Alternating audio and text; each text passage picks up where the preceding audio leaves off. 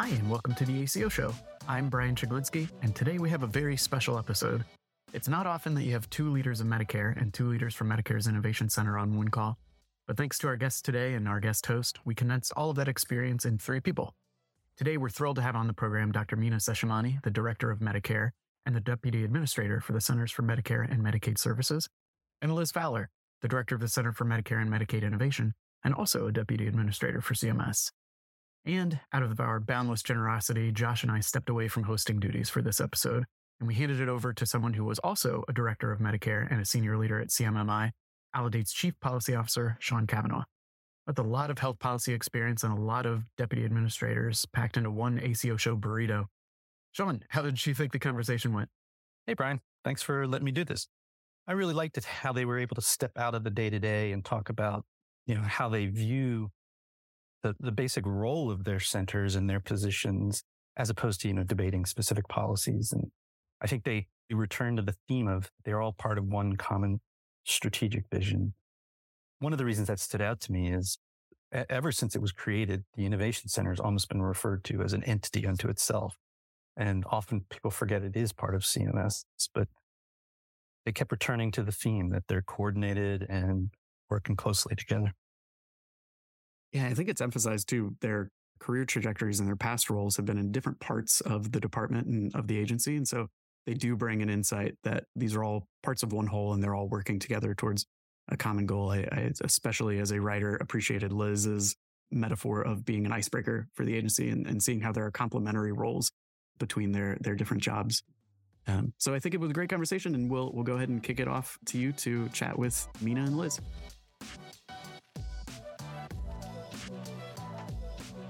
Liz, Meena, thank you so much for being here. I know how busy you both are, so I appreciate you taking some time for our audience. Before we get into the health policy issues, I want to acknowledge you both have been in government before, then left and went into the private sector. And this is second or third stint for you, depending on who we're talking to. What's it like going back? What's it like having been in government, going out into the private sector, and then taking those experiences back under a different administration? Liz, you've done it more than once. Let's start with you. Sure. Well, first, thanks so much for the opportunity. It's really nice to be here and share a virtual stage with Meena, who's one of my favorite colleagues. This is my third stint back at CMS. And let me just say that these jobs are really an honor and a privilege. It's a real opportunity to impact health policy and hopefully improve healthcare for Americans who rely on Medicare and Medicaid for their healthcare. It's been great to be back in the department. CMS, I think, has some of the hardest working and most dedicated public servants, hands down, deep subject matter experts who see themselves really as stewards of public health programs. And this time around, it's been great, in particular, working closely with the current CMS leadership team. We've all worked together in the past. We know and trust each other, and we work well together. So that's really a real benefit. And I think for this conversation, more importantly, across the team, there's a shared mission and sense of driving access to affordable value-based care. Thanks. Meena? Yeah, well, this is also my third stint, twice at HHS and now at CMS. And one of the things that's been so amazing for me as a physician has been the opportunity to both practice medicine on the ground, to lead care transformation, as part of a large health system, which is the role I had before coming back in for Medicare. And then to take those learnings and those experiences where you would see on the ground, gosh, there's got to be a better way to take care of my patient, or there's got to be a better way that we can really drive change in the system, and to be able to really bring that to life through the policies and operations of, where I am now with the Medicare program. And again, just to emphasize, the team at CMS is really incredible. When I started my first day doing a Zoom, introducing myself to, all the people in the Center for Medicare, I thanked them for all of the work that they had done during the public health emergency, where I was helping to lead the COVID response for, the DC, Maryland region. And every time there was a CMS waiver or a learning opportunity, sharing of best practices as the pandemic was evolving, all of us were saying, oh, thank goodness thank goodness. Okay, we can do this now. We can do that. And, I know how much work goes into that, how much thought, how much dedication. And to now be able to lead this team, it's truly been a privilege. So a lot of practitioners out there have had to deal with the public health emergency, changing the way they do business, how they see patients, using telehealth, not using telehealth, switching back and forth. Though I imagine government had to change the way it worked as well for health reasons. And having been in government myself, it's hard to imagine, when I was there, everybody was there 5 days a week, but I imagine that's changed. Have you found that people have adapted well? I'll just say, I think this is an incredibly flexible and nimble agency for as large as we are and such a big responsibility and role in the healthcare system. I think this CMS is really to be commended for quick actions and steps taken really to keep the health system going, keep workers safe, and keep hospitals and other providers from going under. I think Meena described that well, having been on the other side of the pandemic and the CMS actions. And that flexibility and problem solving approach continued when we arrived. I'm just thinking, Meena, for example, when you and your team figured out how to cover COVID test kits, had to do so kind of on the fly. And now, of course, we're in the unwinding phase, which entails a whole new set of challenges. And so I guess I would just say, a lot's asked of CMS, and the agency just consistently delivers, whether that be working from home or, in the office. And I think we're navigating that landscape now. But regardless, I think this is an agency that consistently delivers. Yeah. And I think I would add, and I felt this way at the start of the pandemic when I was working in the healthcare environment, leading care transformation. The pandemic really served to be this opportunity where, we were all able to come to the fore. Okay, this is why we're in healthcare and we want to help people. And just that sense of mission and that feeling that you can do something to really help and to have impact.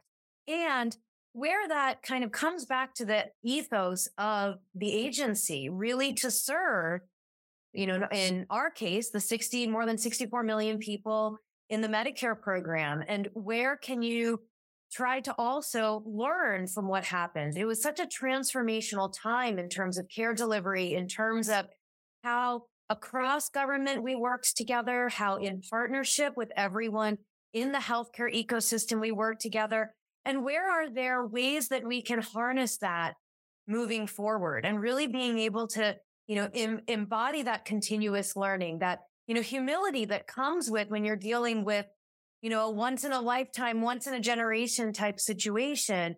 I think that's something that's really bolstered the team that, we have really come through, made a lot of policy changes, really partnered, to drive operations and, saved countless lives in the process. And that's something that I think drives us moving forward. As, Liz mentioned, as, now we're, unwinding. And also it comes to what we talk about with value-based care and how do we harness all of that energy and momentum and learnings as we look to continued care transformation. So speaking of the organization or the agency, at the outset, we told our audience what your titles are. But I think to many people, CMS is just this behemoth agency and they're not sure what all these different parts do. You both have really senior but distinct jobs. Can you explain a little to our audience about what exactly your center does and how it relates to the other? Liz, let's start with you. Oh, I would actually say Meena should go first. I think Meena is sort of the, dare I say, 800-pound gorilla of CMS and really...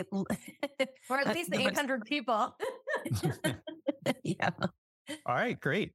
The Center for Medicare, which is the center that I lead, serves as the focal point for all policy and operations for the Medicare program. And as part of that, we have Medicare Parts A for institutional care, B for, more outpatient clinical services, which together form traditional or fee-for-service Medicare. Then we have Part C for Medicare Advantage and Part D for prescription drug coverage. And we really view all of those pieces as a whole as we think about the Medicare program and how we really want to drive our vision of advancing health equity and expanding access to coverage and care, driving innovation for high quality whole person care, and making sure that the program is affordable and sustainable for future generations. So really it is soup to nuts, from the regulations that we put out to guide the policy to all the operations around billing and claims, our partnerships with our Medicare Learning Network to provide provider education on various topics. So it really covers that full range. And I think in terms of the interface with the other centers, I think there has really been a concerted effort to align all of our work and I think we'll probably get into this, where, we really want to make sure that we are driving towards this vision collectively together. Because I know when I was taking care of patients, you're not necessarily paying attention to, okay, this patient has that payer and this other patient has that other payer. And these are the quality metrics I need to remember for patient A. And then these other things for patient B. You're just there with the person in front of you who you want to take care of. And what can we all do collectively together to make that relationship, make that care experience as effective as possible to really provide better care, improve health and drive smarter spending. And so to that end, our partnership with CMMI is so important, because CMMI provides us with the testing of models to see, okay, what could we change about how, in my case, the Medicare program is working? What's working? What isn't? And if there's a test that works, then let's look at how we can scale it into the Medicare program. And so we can provide ideas to CMMI. Hey, here are areas where we think that there are opportunities for improvement. Is this something that you can look at? And then as CMMI looks at things, if they say, hey, this is something that really works, then we look at, okay, is this something that we can bring writ large into the Medicare program? And hopefully we'll come back to some specifics, examples with that. I'll turn it over to my favorite colleague, Liz. As Meena described, the Innovation Center, our goal is to test new and innovative payment and care delivery approaches. So our goal is to find new pathways for improving quality, achieving better health outcomes for Medicare and Medicaid patients, hopefully holding down program costs or even reducing costs. We're like the R&D component of CMS. And Meena, I thought you were going to use our favorite analogy. We talk about our roles by comparing the Innovation Center to an icebreaker that's sort of cutting through the ice for the big tanker to be able to pass through. So if you think about barriers to delivering better care for patients, and what if we were able to design a demonstration that addressed those barriers and then really looked and evaluated whether those changes improved quality and reduced costs. So we have models that focus on certain conditions and diseases like end-stage renal disease or cancer, specific provider types like primary care physicians, state models like the Maryland Total Cost of Care model. And then we also do some tests within Medicare Advantage and Part D. But really the goal is informing the policy and the programs that Meena runs. And so I think we're at our best when we're working together and coordinating and collaborating on sort of what are those innovations that we should be testing and what do we want to try to bring back into the program to really make it better for beneficiaries. One of the areas where you've done a lot of ice breaking and maybe not gotten enough credit for it because you haven't necessarily followed the statutory thing of certifying the models, but really you've been the R&D shop for the ACOs, and we should turn our attention there. This is the ACO show after all. So we've had a little over a decade of ACOs since they first launched. The program's grown. It's gotten changed over time a couple important ways. Meena, you've made some important changes last year. Can you both just reflect on where we've been, where we are, and what we might expect going forward? And Meena, in particular, you've done the big reg you did last year. And then Liz, you've got your ACO REACH model, which is testing some really compelling possibilities for the future of the program. So if you could touch on those. Well, let me just say, we have learned so much over the last decade that CMMI has been testing models. And you mentioned we've done Pioneer ACO, Next Gen, ACO REACH. We've done elements of components like the ACO investment model that was just scaled into the shared savings program. I think what we have learned is that it is possible to organize and deliver and pay for care very differently. And give providers really that ability to spend more time with their patients, where care is coordinated across sites of care and across specialties. and where patients with the highest needs can be given extra care and attention. And we can deliver more care at home in settings that work best for patients and their caregivers. I think we have learned a lot about the shift to value-based care and the shift to accountable care, which is the goal that we have set as an agency to really move beneficiaries in traditional Medicare into a relationship where someone is their quarterback and helping them navigate their care and their care delivery. But it's been a pretty slow process, and I think it's taken maybe longer than many of us thought it would. I also want to just say, and you had mentioned, and Meena referred to this notion of when a model is scaled. If we find that a model works, it can be scaled. And I think what we found is that the bar for success or certification is a really high one. And it's been very difficult to achieve, especially when you think about areas in healthcare that have been historically underfunded, like primary care. So I think some look at us and say, well, you haven't saved money, but I think we feel like we have learned quite a bit that cost savings are important, but even more important is improving quality, improving outcomes, and improving health equity, and really achieving a better care experience for patients. And so we're continuing to think about innovations that can be scaled into the shared savings program. And I think we're also talking, and Meena will probably talk about this, using the shared savings program as really the chassis for innovation. So instead of having a separate model, can we really test these innovations within the shared savings program? So it's not a choice of having to jump out to join another model, but you can stay in shared savings and still be that testing ground for the next generation of innovation. Yeah, I mean, the Medicare Shared Savings Program is run through the Center for Medicare. And so to carry on our favorite analogy where, the CMMI Innovation Center models are the ice cutters, we are that, aircraft carrier that moves. And so we have this goal of by 2030, having 100% of people in traditional Medicare in an accountable care relationship. And a wonderful vehicle to use to achieve that goal is that aircraft carrier, right? It's the largest accountable care organization program in the country. So how can we leverage that to really not only grow participation in this program, but drive it to really achieve the vision that we have?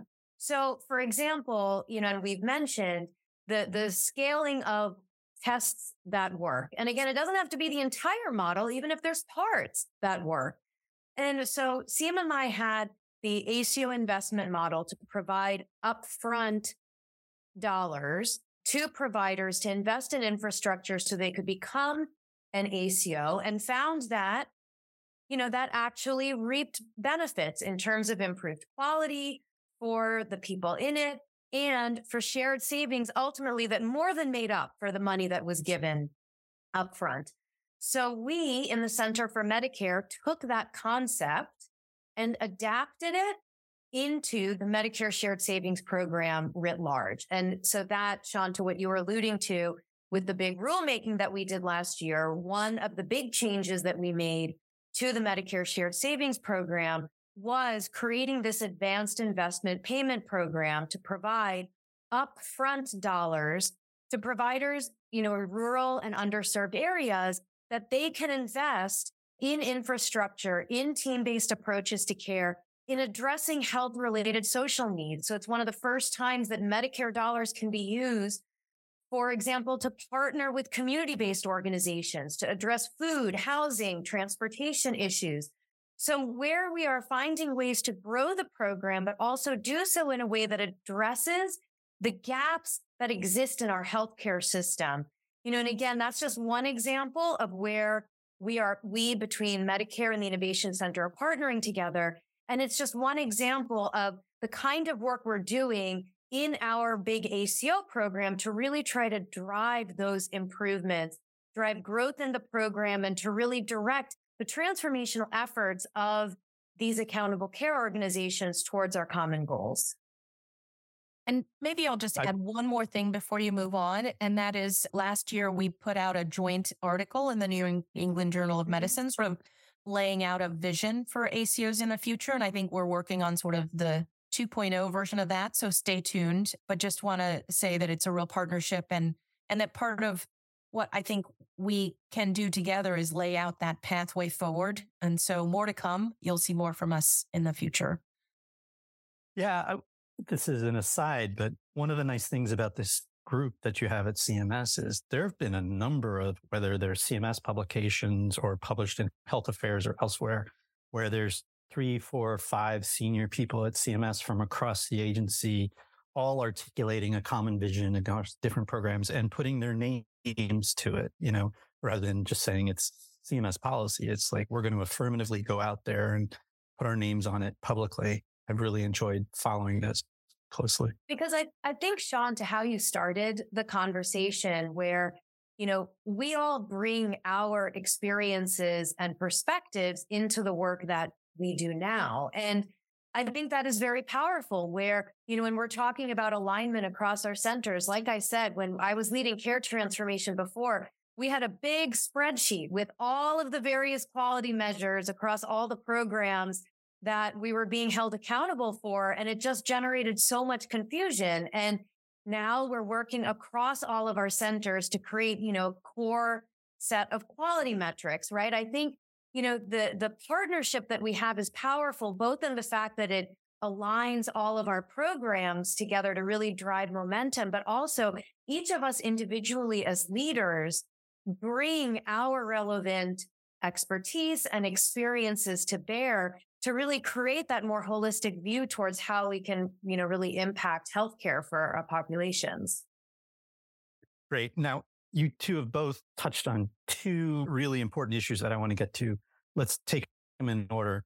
Health equity, enormous credit to this group at CMS for not just raising the profile of health equity, but actually taking tangible steps. I mean, I think every reg we've seen come out, whether, no matter what it's dealing with, you can always see that someone's gone through there with a fine tooth comb from a health equity perspective and said, where can we really make it, move the ball on this? Because health equity is such a complex and big issue, you could get paralyzed. Like, there's so much to do, but you are doing a lot. So let's start with Meena. Like, why did this group at CMS decide to make health equity so important? And how do you see it consistent with, the vision of Medicare that you articulated at the outset? I think all of us know that the pandemic really brought to the fore the cracks in the healthcare system, the disparities that have long existed, really brought all of that to the fore through the differential impact on populations. And, working on issues of disparities is something that, again, coming back to what each of us have done over our careers, it really has been central to a lot of the work of all of us in CMS leadership. And in the Medicare program, to the point you were saying, Sean, about articles, we published a piece in JAMA on kind of how we approach equity in the Medicare program. And importantly, I think equity is something that we have to think about in the everyday. We have tremendous operations to keep the Medicare program running. And if the program is not running in as smooth a way as possible, really enabling people to understand where to turn, understand their benefits, be able to navigate, it's not the people, who have MDs or health policy experts, have college education. They're not the people who have problems, right? People who have, language, who, have limited English proficiency. People who maybe do not have that, level of education, who are working multiple jobs, who are caring for family members, people with complex chronic health conditions and social needs who fall through the cracks. So it is so important for us in everything we do in the Medicare program, all of our operations, that we are thinking about what impact that has across the diverse populations that we have in our country who rely on the program. And it comes down to things like we're rolling out 200 new graduate medical education slots a year. How do we distribute those slots?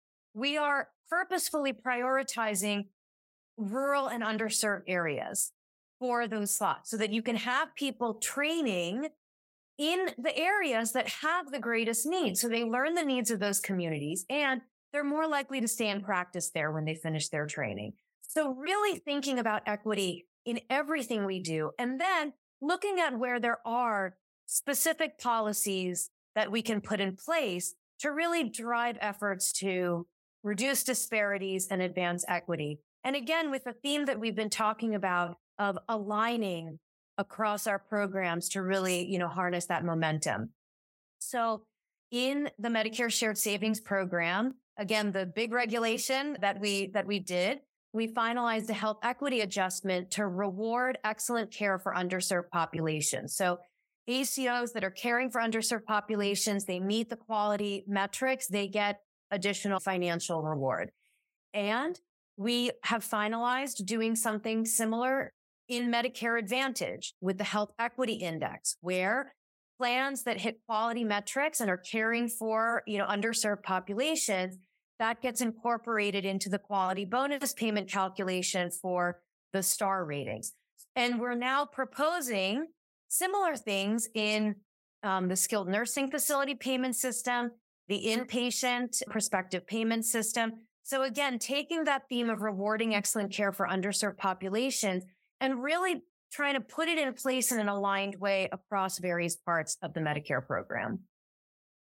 One of the things you've done really well is walking that line.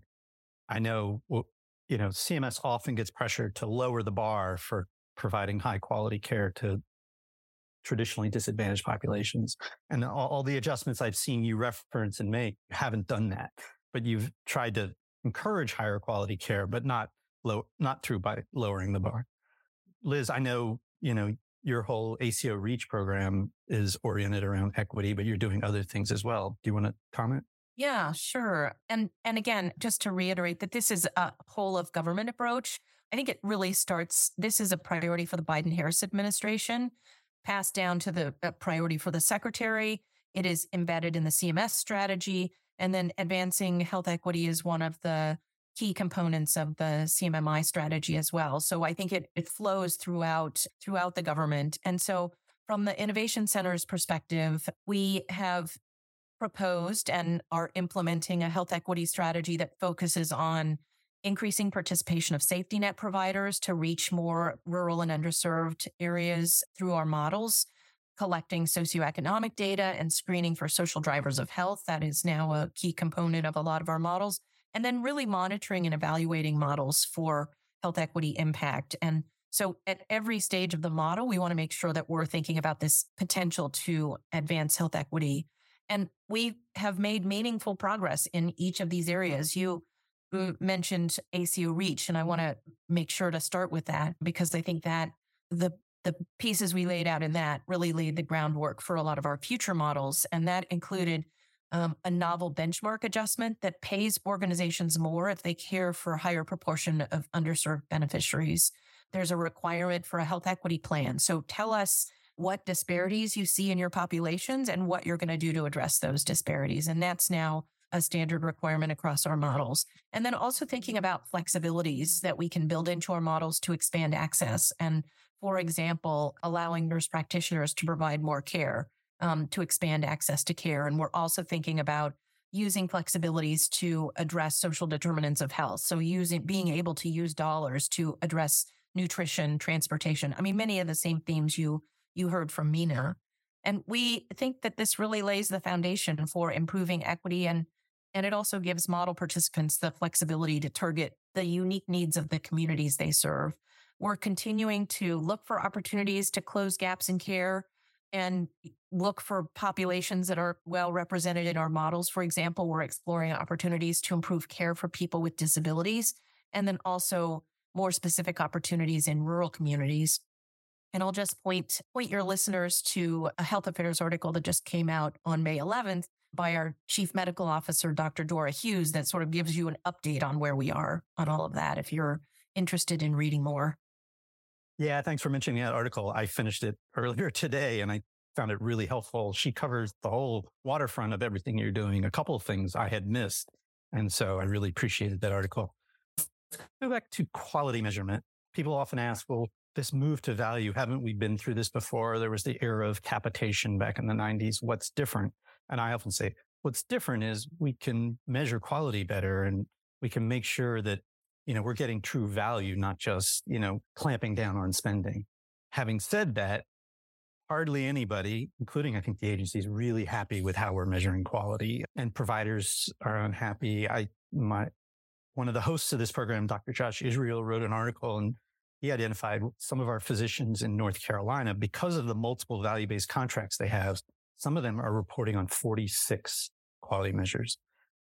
So I want to tip my hat to you all. You've announced something called the Universal Foundation, so I'm going to give you a moment or two to explain to everybody what that is. But also I want to ask you, is the Universal Foundation going to mean fewer measures, or just that some measures will be common across models and programs?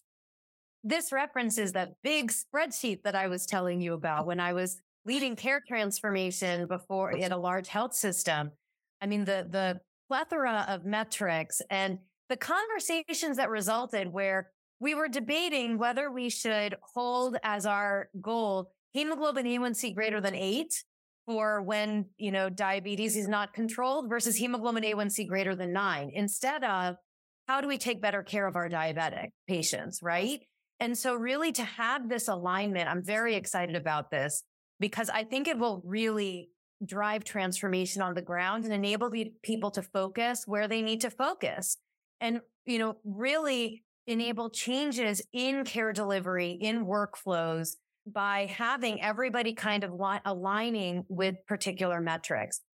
To your question about, is this going to lead to fewer metrics? I think it's more thinking about that it just changes the concept where rather than having like 3 or 4, variations of a theme on the same topic, you're kind of leading to agreement on what we're going to use to help drive overall change in that area. And so it's kind of more of a building blocks approach, if you will, to create a core set of metrics.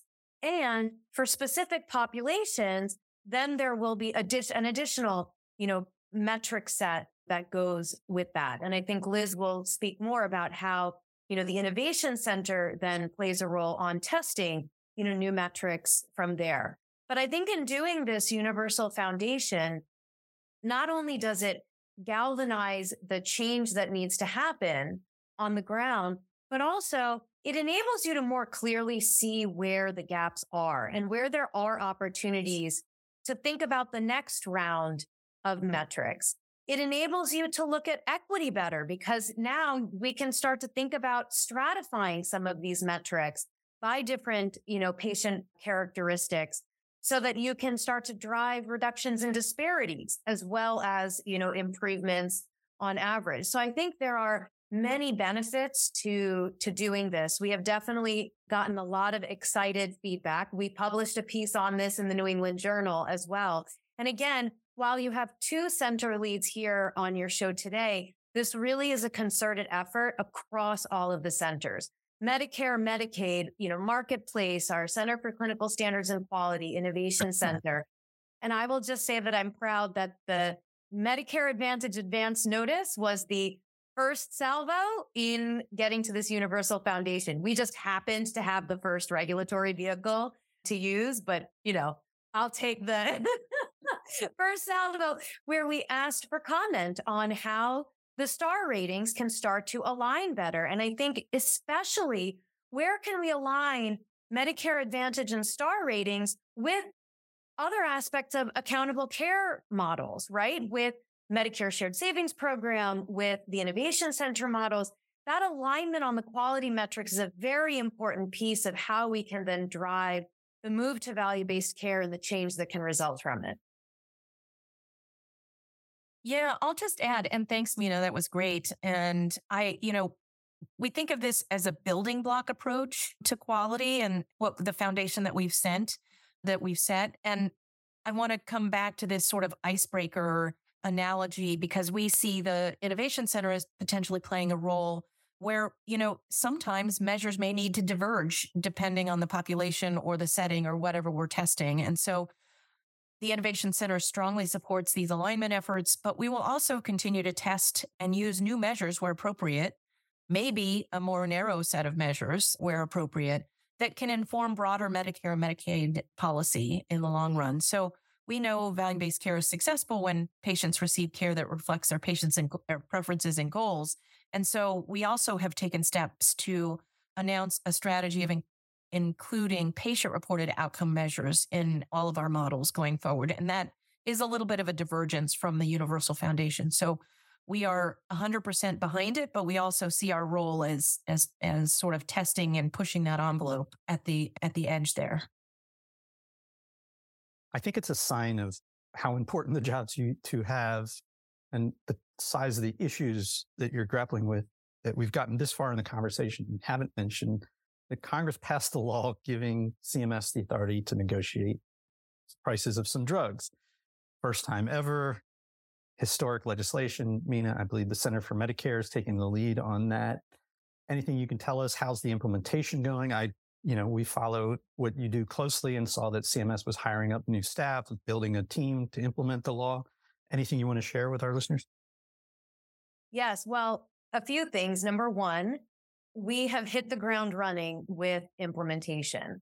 There are aggressive timelines to bring benefits to people with Medicare, and we are hitting those timelines. So we rolled out $0 out of pocket for recommended vaccines, $35 copay cap for a month's supply of covered insulin product in Part D on January 1st, and people are benefiting. It's been so amazing to hear the stories of people who were before spending up to $400 a month on insulin.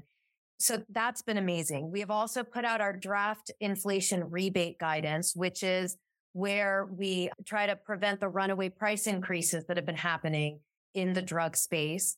And we put out our draft negotiation guidance, as well as some various information collection requests where we get comment on data that we need to collect for the negotiation program. And that's all laid out in a timeline that we put out on how do we stand up this drug price negotiation program.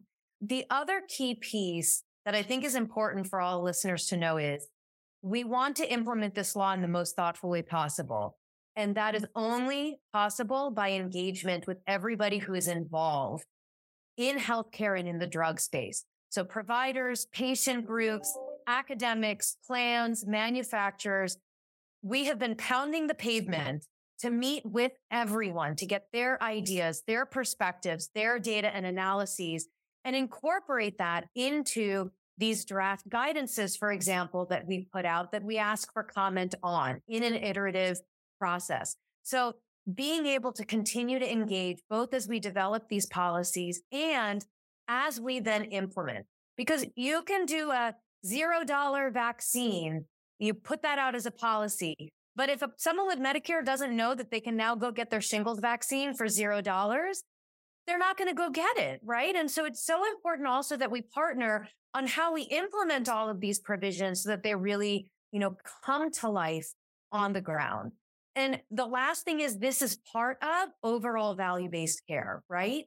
Like where we are talking about in our draft negotiation guidance, having the foundation, the starting point of that negotiation process be what is the clinical benefit that this drug brings to people?